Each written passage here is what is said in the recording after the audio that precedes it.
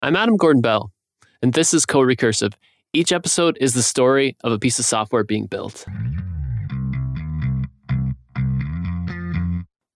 Whenever I work on a side project, I can't help but daydream of it taking off in a big way. Years ago, I worked on this little typing program.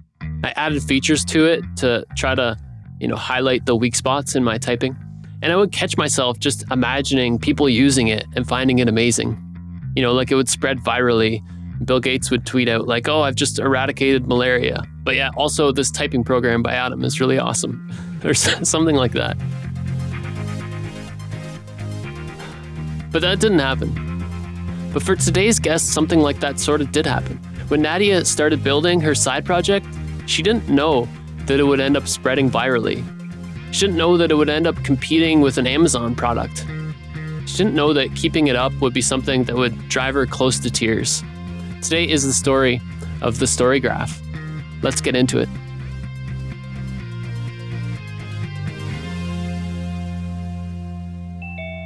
So, can you tell me who you are and what you do? I am Nadia Oduayo. I live in London, in England. I was born here. And I am the founder and CEO of The Story Graph. Nadia is a big reader, and she's been tracking her reading in Goodreads for a long time. Goodreads is like a social network for readers that's based around tracking and rating books. And there was a time in my life where it was my favorite app because I just thought how wonderful and magical that I can track all the books I'm reading and have this history and see what I thought of each book at each time. But there was one thing that I always found myself wanting to do that I couldn't do on Goodreads. And that was to have private lists or lists that I could share with one or two friends that were quite personal, and that I could then track my progress through that list. For example, one of my best friends, we have very similar reading tastes. So whenever she marked a book as 5 stars, I wanted to keep track of those and then slowly work my way through her list of 5-star books. And so that was the original side project. And I'd been sitting on that side project for years. The friend she wanted to track was Anna.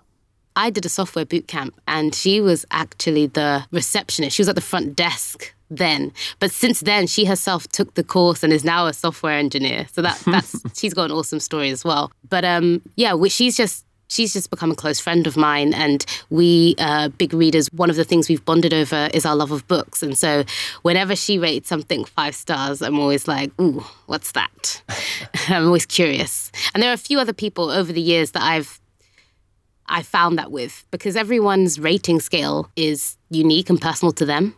And so you learn over time, if you follow someone and their reading and their habits, you kind of learn which people seem to be similar to you or complete opposite to you, which could also be helpful as well. And then you can use that to help, decide what you want to put on your radar. So at the beginning of 2019, Nadia had some money saved up and she had no job. And I said, well, now I'm just going to hack on my side projects for January and see how it goes. I wasn't putting any pressure on anything.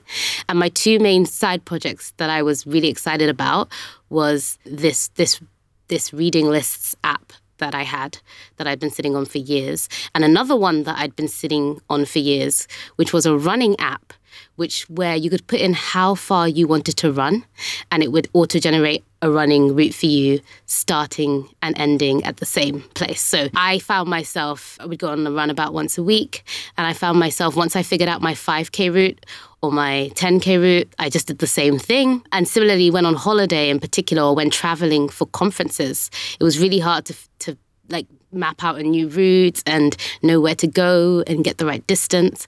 So for years, I'd also been slowly hacking away on this running mobile app. Anyway, back to January 2019, I had these 2 projects that I was super excited about and couldn't believe didn't exist in the form I wanted them. And so I just said, I remember sitting down and saying, which one shall I start with? And I just chose the reading one, and I haven't stopped since. So was it easy to build that first version, the initial list?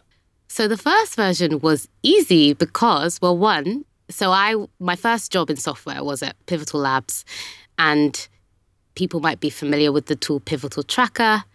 And the thing is, since I've worked at Pivotal, it doesn't matter if I'm doing a small side project just by myself. I will have a backlog in Pivotal Tracker that I'll work through.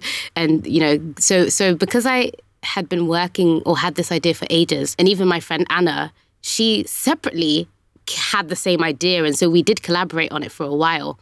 We had a backlog set up already for an MVP. Or V1.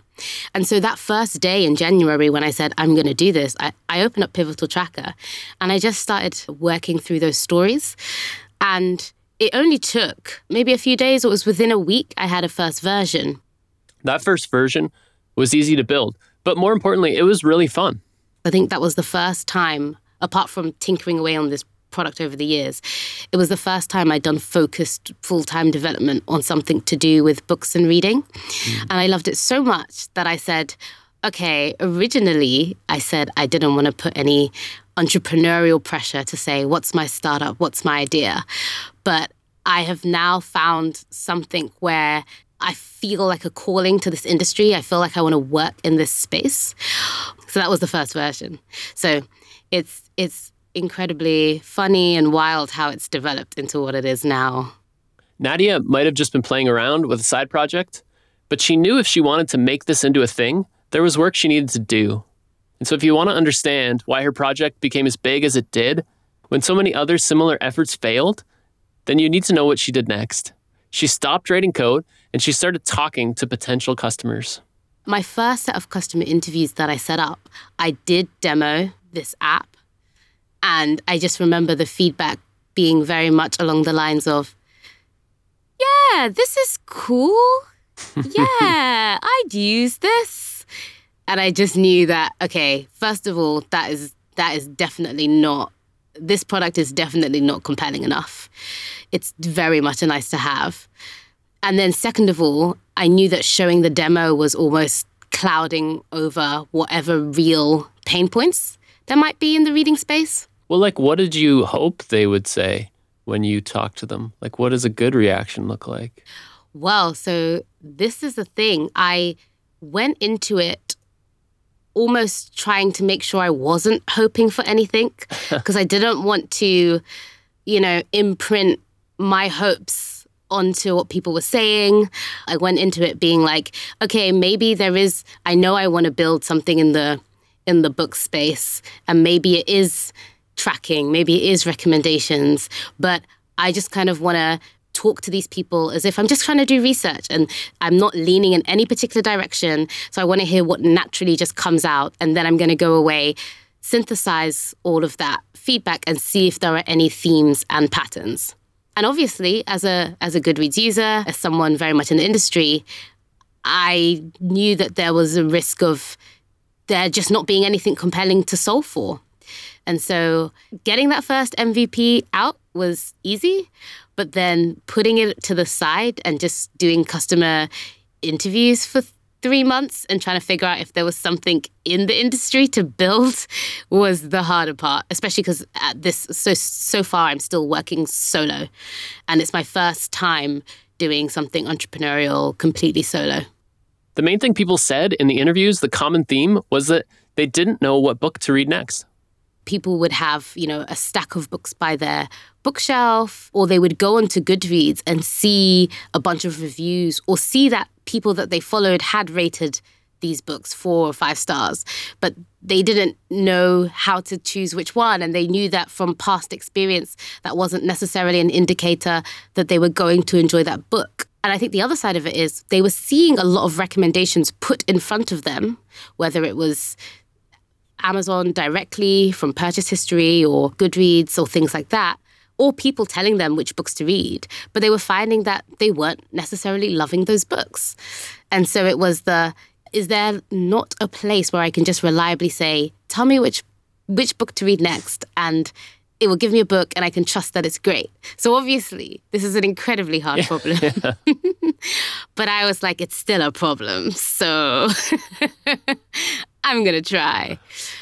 Did you have doubts? You're the thing they want you to build is to peer into their soul and find the true book for them? Yes, I had a lot of doubt. Again, particularly in the first year when I was mainly solo. But the thing that kept me going was, like I said, I took everything in small chunks. So after I had done a few rounds of research and I saw that, okay, it's going to be it's the recommendation side and choosing the next book.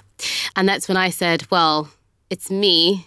And then there's Goodreads and Amazon and all these other big organizations. Am I going to go into this space? And at this point, I'm thinking of my tech skills as mainly being Ruby, Rails. I'd done some, iOS stuff and things like that, but it was mainly web development. And I didn't know any machine learning or anything like that. So, but I just said to myself, look, just keep following the research, keep following and iterating on the research. And as you hit pain points, which could be skill set or whatever, deal with that at that time, but just keep following the research for now. What the research said was, if you want to pick the perfect next book for somebody, you need to know what mood they're in. And people will tell you what mood they're in, which meant she now had a name for her customers. They weren't just any readers. They were mood readers. And a mood reader is someone who they typically have a long to-be-read list. Every time they hear of a book that sounds exciting to them, they add it to a list somewhere. And already while they're reading one book, they're thinking about, what am I going to read next? But they can't make a decision because every day or every hour, they're feeling like something different.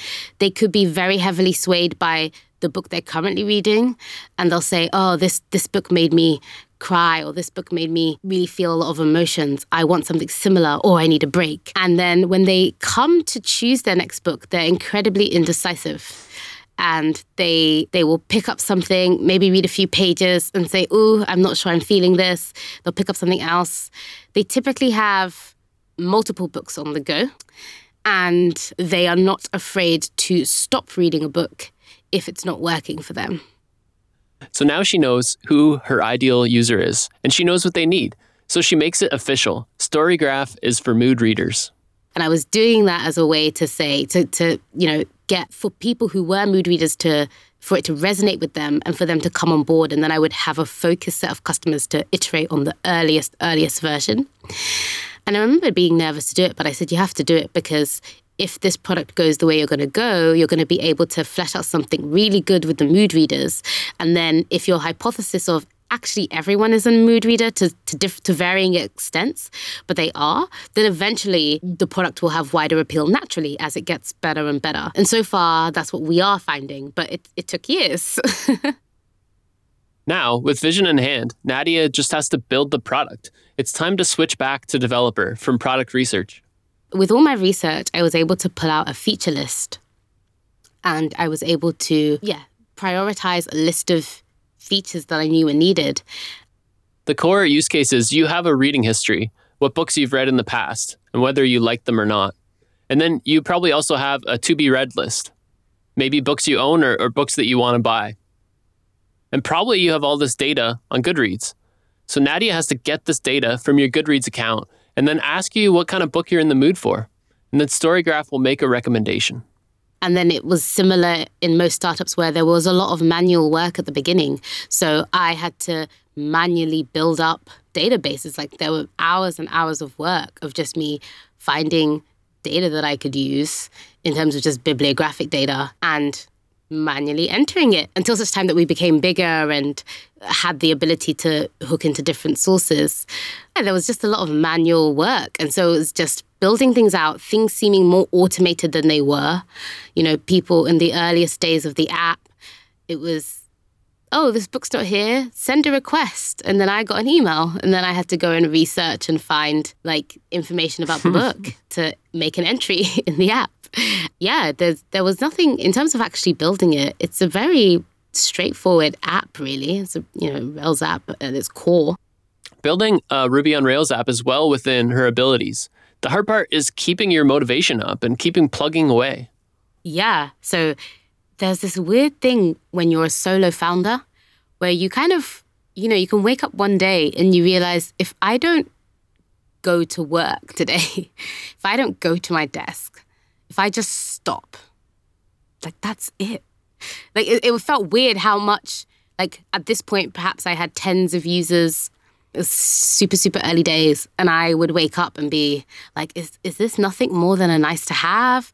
Should I keep going? And I would have moments of doubt and think like, what am I doing here? And it was weird to me how much if I just said, no, I'm done, like that was it. But the thing that kept me going, and I think it was twofold. One was I always had a next best action that I could take because, I would say, oh, I just did a research round and this is what I learned. So either this is a feature I should build or this is something I should look into, or I didn't know what to do, in which case, customer research time. So I always felt like there was like a direction to go in or something that I could do. And I still had lots of runway. So there was no pressure to stop in that respect to get a job or do something else.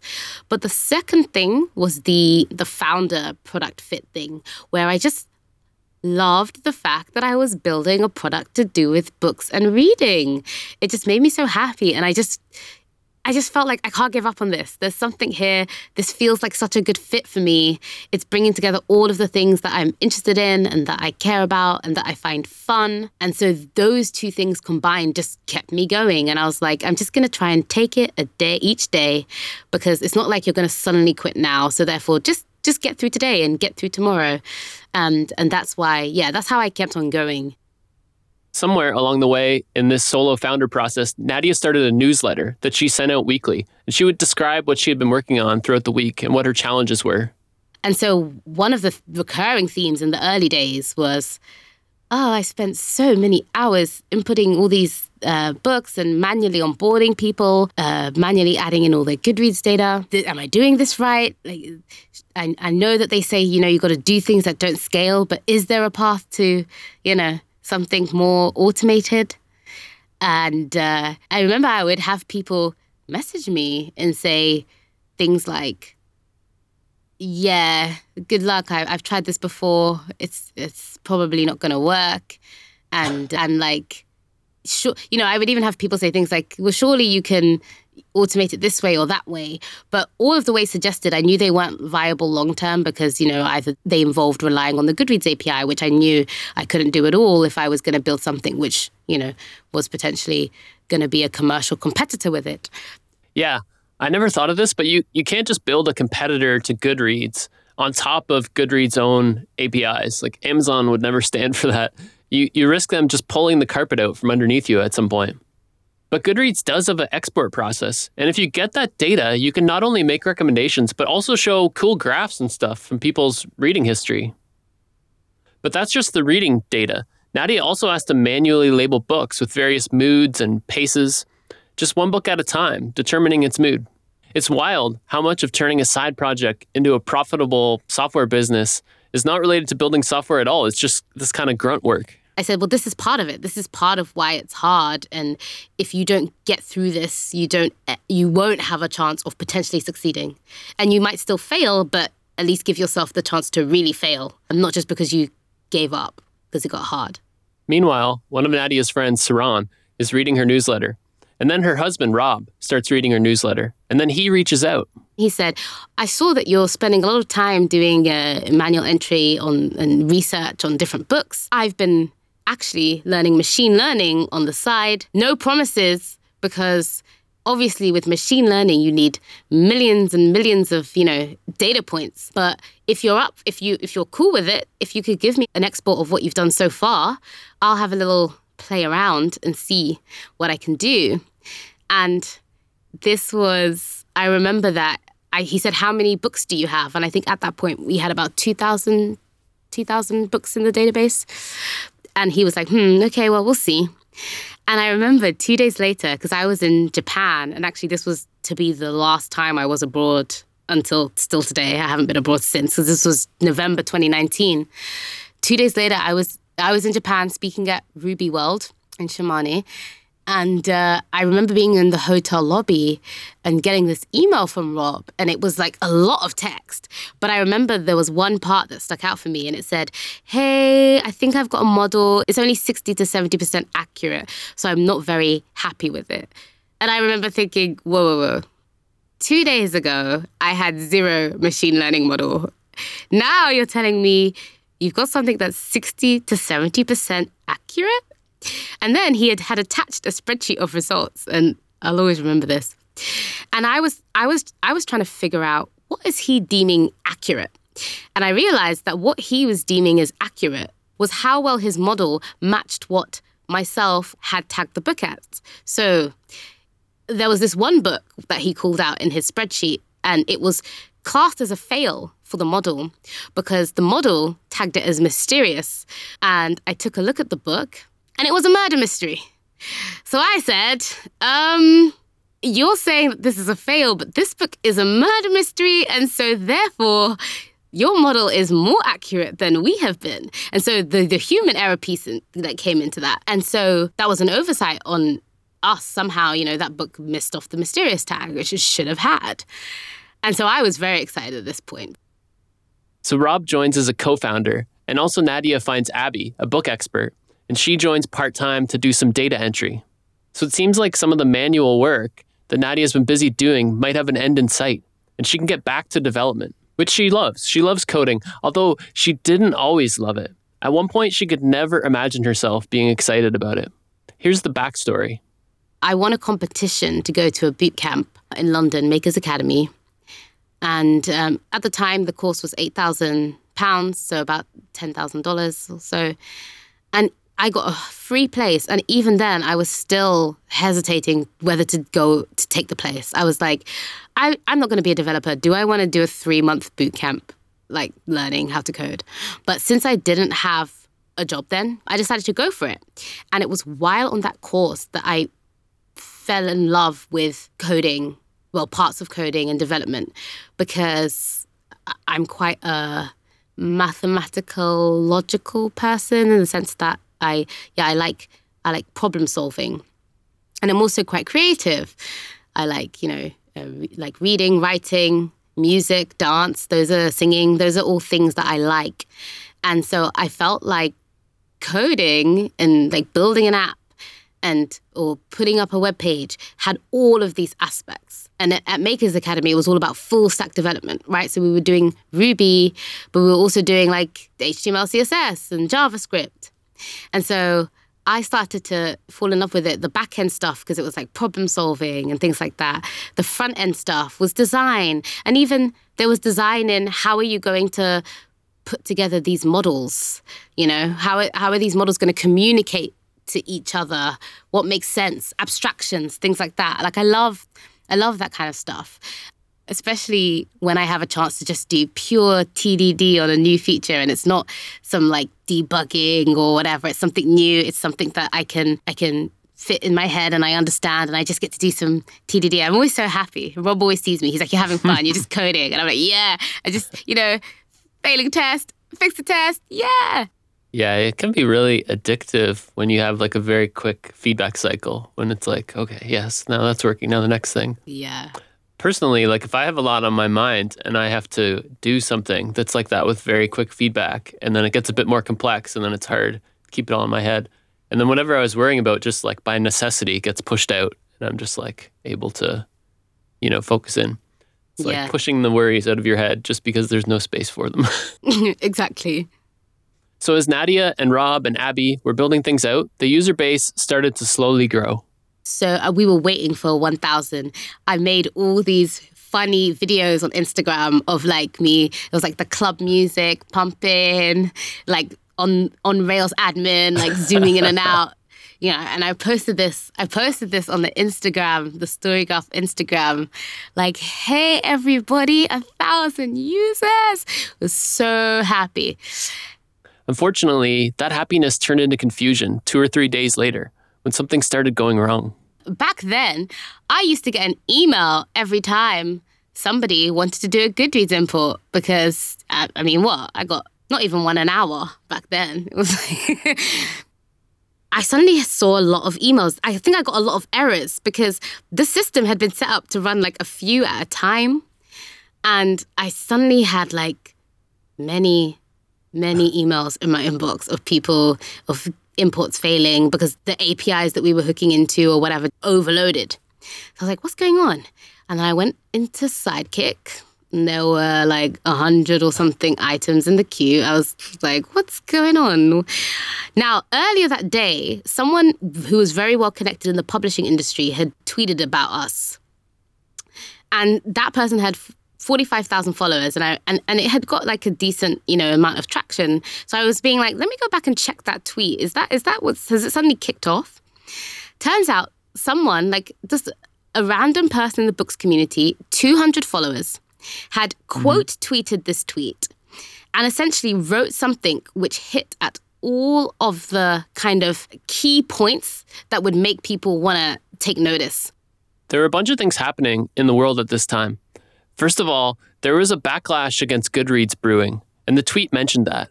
Can we please stop using Goodreads? It's owned by, Jeff Bezos and Amazon. And at this time, Amazon had lots of negative press because already people were getting tired of Amazon because of the worker conditions and things like that. And also it was during the pandemic, very peak pandemic, and Jeff Bezos was getting richer and Amazon weren't paying their taxes. So there was a lot of just anti-Amazon sentiment. And in particular, there was a lot of anti-Amazon sentiment in the books world because of the publishing industries, the low prices, all of that stuff. So people were there was a lot of anti-Amazon sentiment in general and in the books industry. And then the person referenced the fact that this was founded by a Black woman. This was maybe a few days or a week after George Floyd's murder. And what happened was there was online, it started in a very, angry, obviously devastated space. And there was a shift, maybe a few days to a week later, where it became, we need to support Black-owned businesses.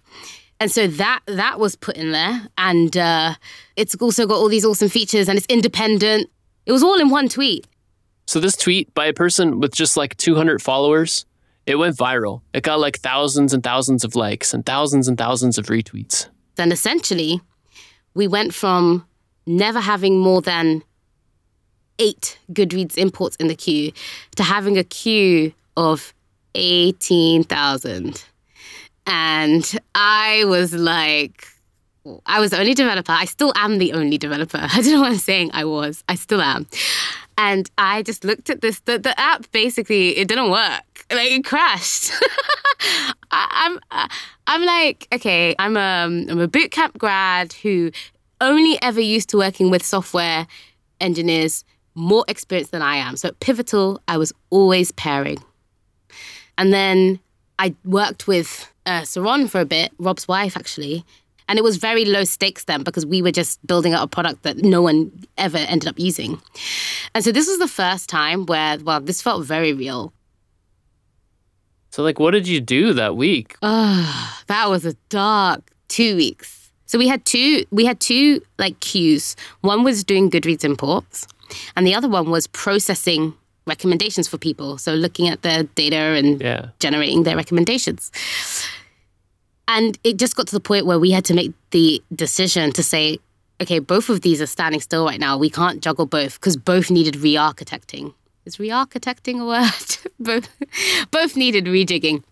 And so we just said, look, the most important thing, the most wow value add is when you put your Goodreads data in the app and you see all your stats. Because you could have been tracking on Goodreads for a decade and you'll get StoryGraph stats for the last decade. Stats are cool. I'm sure that's an amazing feature. But this original vision of these great recommendations that Nadia had been working on, the feature all the customer interviews had pointed her to, the cause of all the data entry and the machine learning, well, bad news about that.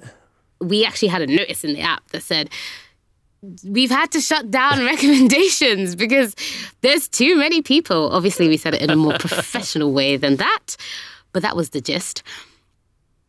So what was the scaling issue? A whole bunch of things, or just your database was overwhelmed, or what happened? It was a whole bunch of things. We were, as I said, we learned about IOPS. So the sense that we're doing a lot of heavy writes to the database, bulk adding things to users, every second, and the database that we had provisioned just wasn't good enough, and that we had to chuck more money at the database. That was one of the things. Some of the other things were I'm trying to think. I know that I had a lot of inefficiencies in the code of like maybe looping through things. I had memory issues, trying to store certain things in memory. Like in terms of maybe I wasn't doing the most efficient things to even open people's Goodreads files and reading them. You know, there were memory issues. I had inefficiencies with database indexes or indices. And I remember at the time we were using PG Search as well. And I remember that just wasn't configured well. And a big part of the import was searching because to find, is this book in your Goodreads spreadsheet, do we have it already? So there was inefficiencies there. It was things like that. Just like scripts, just not scaling well. And also the infrastructure, just not realizing, okay, you're now operating at a different scale. You need to upgrade things. One problem with upgrading, and maybe a problem with bootstrapping a social network from your own savings account in general, is just the cost to run these things.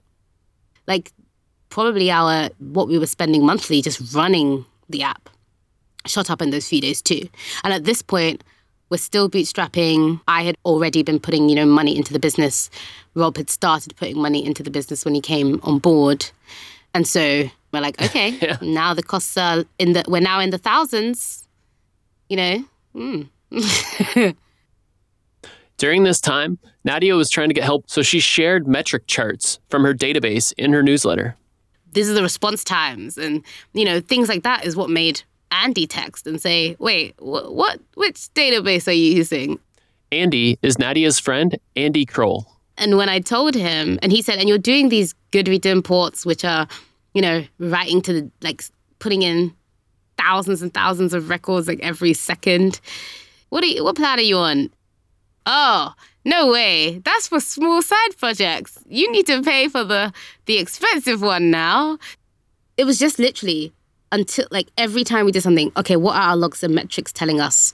What does this mean? Okay, let's go research. Or, what I mentioned, IOPS. We never knew about tracking IOPS. Figured it out that the reason why we would go okay for a little bit and then start crashing is because we were overshooting our IOPS limit by a considerable amount. And then the database we were using had a burstable capacity, but then the burst amount got shut down. So things like that where we need to track it. So, okay, we can't have 20 workers on this database. You can have 2. So figuring out all this kind of stuff.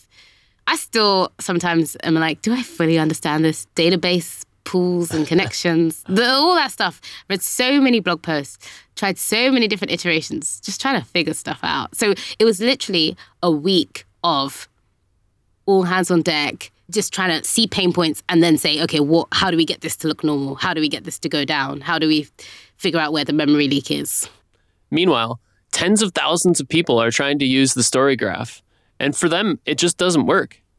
So the other thing that happened is when you did a Goodreads import, we sent you a message saying, it'll be done in a few minutes, because they were always done in a few minutes. So we had 10,000 people emailing and messaging and saying, it's not done yet. I only have 100 books. What's going on? Not knowing that they're number 12,046 in a queue. We haven't started it. No one's imports are running. To tackle this, as they always did, they split the work in half. Rob owned the machine learning, and Nadia would work on the website and the imports. And so there was one point where Rob had kind of solved his issues. Things that I didn't really see or interface with. He kind of said, okay, I need to do this, I need to do that, done. And there was this one point where I remember opening up my emails or something at one point because I was out of ideas. And I remember feeling inside, scared and feeling this pit in my chest of there's nothing I can even ask because I don't even know what the domain, what the surface area is of where I'm meant to be looking. And I remember Rob said okay, I've sorted out my side. How's yours going? And I had made no progress. And I remember just feeling and I remember vividly, he was on on a video call and I had him on one side and I just had my emails on the other side. And I was just I don't know what to do right now. But the great thing about working with Rob is that he's a great pair, even though he doesn't know Ruby Rails. So I can say, okay, I'm seeing this issue. And he can kind of say, oh, he knows the right questions to ask to help me start thinking about different things. I can explain a domain, or I can explain what code is doing. And he can say, conceptually, I would do it this way. Or, with his work, he uses some Python sometimes. So he does have a sense of some of the code as well. And so I was never alone. There were moments where I felt alone because I felt like I'm meant to be the web expert. I'm the CEO of this company. I'm running this ship. I need to step up. No matter how helpful, Rob was, I still felt like I am deep down the leader. Not even deep down, I am. So I need to get my act together and not be, I don't know what I'm doing. And so, yeah, it was, there were moments where I was like, I'm not sure, but I just kept on going. I know it just sounds like you just kept on going. I just did. If something's not working, there is always somewhere that you can look. There's going to be something that will just indicate that something's not quite right. So just kept on looking. A lot of this looking is alone. Nadia's in London in GMT time, and Rob's in PST. So I think that's 8 hours difference. They only have so much overlap. And this incident is just stretching on for days. They've never had this many people on the website before, and they've never had the site working less well. It was 2 days of this, and I was just like, I remember one day I was out of ideas, and I remember going into my bathroom, sitting in the dark, and I wouldn't allow myself to actually say, you can't do this, stop. But it was on the tip of my tongue, and I felt close to tears as well, because I said, oh, you've wanted this all these years. You've wanted your product to take off. You've wanted to build a successful company. Now here it comes. And I wasn't going to say it, but I was thinking it. And I said to myself, no, you cannot say you can't do this. You're going to get out there and you're going to keep going. You're going to keep researching. You're going to ask the people that you know in your, luckily because of my speaking, I had a lot of Ruby Rails friends and people who were just familiar with different bits of infrastructure and architecture that could help us figure out where to look. And it took 2 weeks, but after 2 weeks, there is a newsletter that I've sent out that says something like caught up or we're back in business, something like that. Because it took 2 weeks, but we made it, we caught up. And then people started to get their data imported and they started tweeting about how great StoryGraph was. Oh, wow, this was worth the wait, da-da-da-da. So positive feedback was coming in. And so at that point, I said, okay, cool, we're past this hump now. Now it's onwards. Can we keep these people?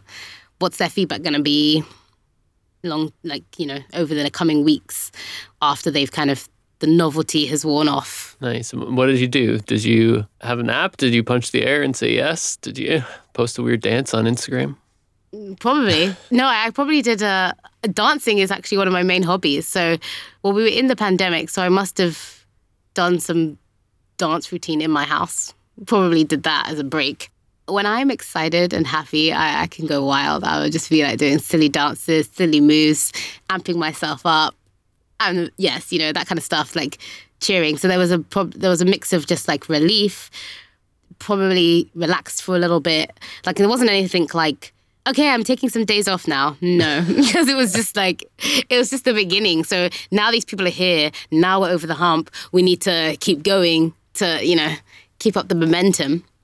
So it wasn't anything like that, but I'm sure I, continually said to Rob, wow, we did it. I wasn't, we made it. I was worried. Were we going to make it? We made it. From there, things kept growing. People liked StoryGraph, and they recommended it to others, and readers know other readers. And it started spreading by word of mouth. And there's no VC or giant team. It's just Nadia and Rob. And they're making it work.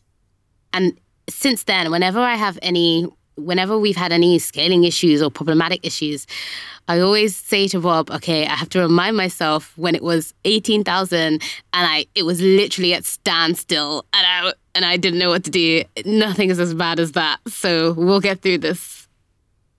Scaling a consumer social network like this, building it from scratch with your own bank account and your own code, it gives you bragging rights.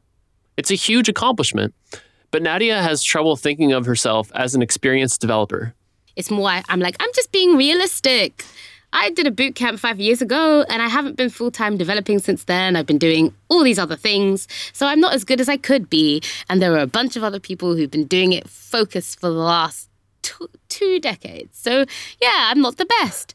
But whenever I tell Rob or Saron, oh, I'm not a tech pro, they go, no, you are no, we won't, don't want to hear it.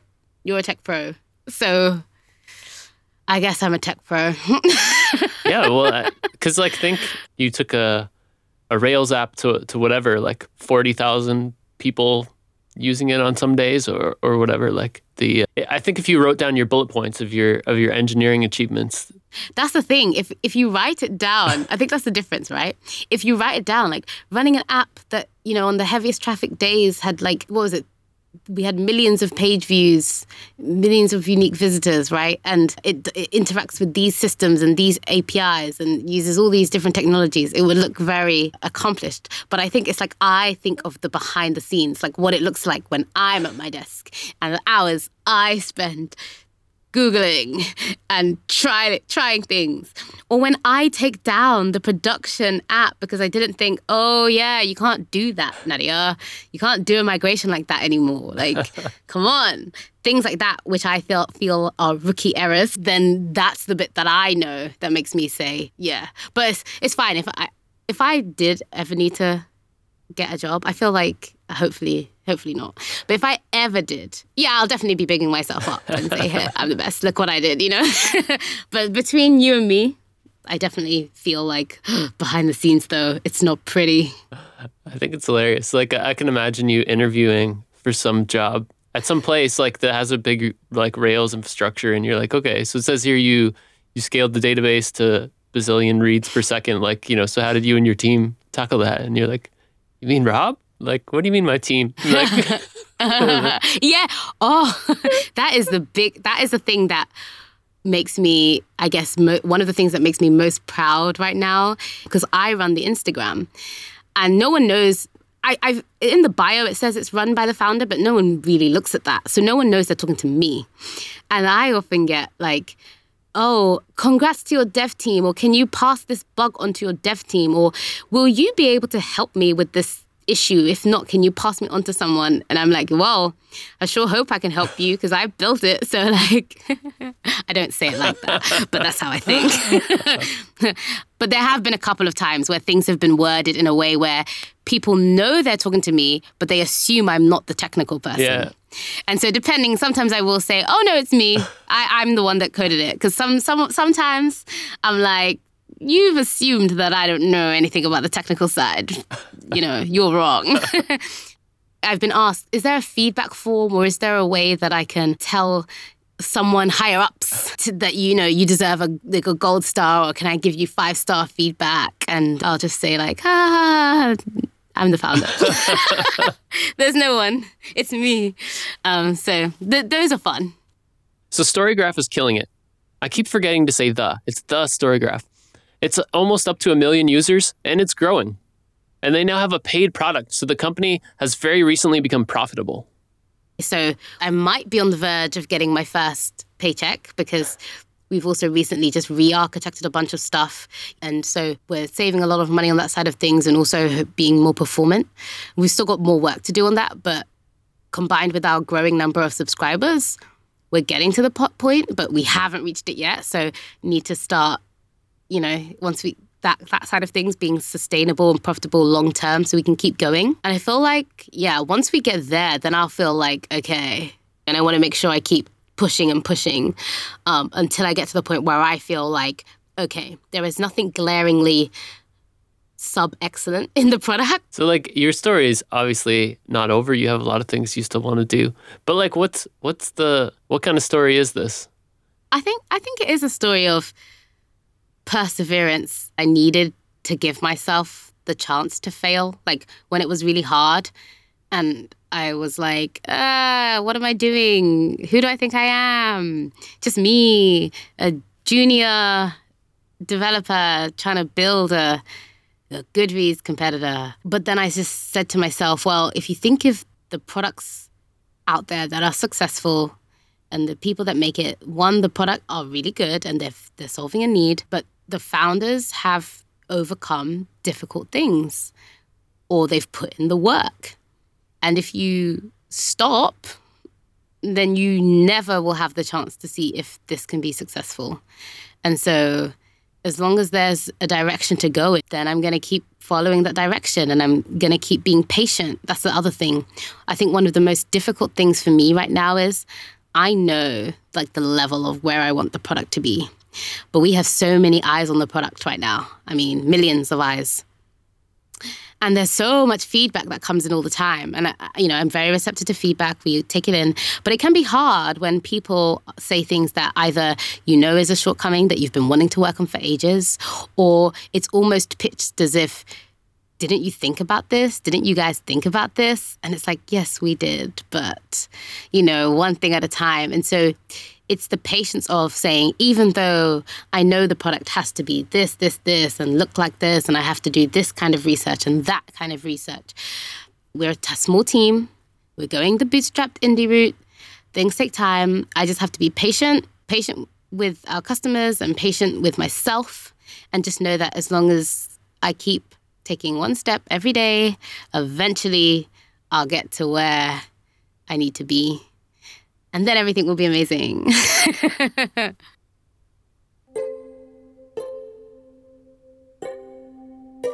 Thanks to Nadia for sharing her story. And check out the Storygraph, thestorygraph.com. Storygraph Plus is her paid program. And because of that, she'll soon be able to get a paycheck. And a big thank you to my wife, Courtney. Courtney is a mood reader who will read a history book and a thriller book and a literary fiction book all at the same time. She's the smartest person I know and the love of my life. And she started using Storygraph recently to track her reading and pointed Nadia out to me. So thank you, Courtney. Also, if you want to hear more of my conversation with Nadia, please support the show. On the 15th, Patreon supporters will get a new bonus episode featuring a continuation of me talking with Nadia. We're going to talk about how she did some of her user research in more depth, how she built early versions of the product, and how the product continues to grow. Yeah, and that'll be the 5th Patreon episode I've put out. There's a bunch of them, and they're all really good. There's a continued interview with Paul Ludis, the guy behind Apple Writer. I have a chat with Joey Hess about Debian and other things he's built. I talk with Andreas Kling about how he inspires people to join his project. And now this episode with Nadia. So hopefully it's a great value. I got to be honest, I feel a little bit weird trying to sell the Patreon donations, but I really do appreciate that. So for everyone already supporting me, thank you so much. And until next time, thank you so much for listening.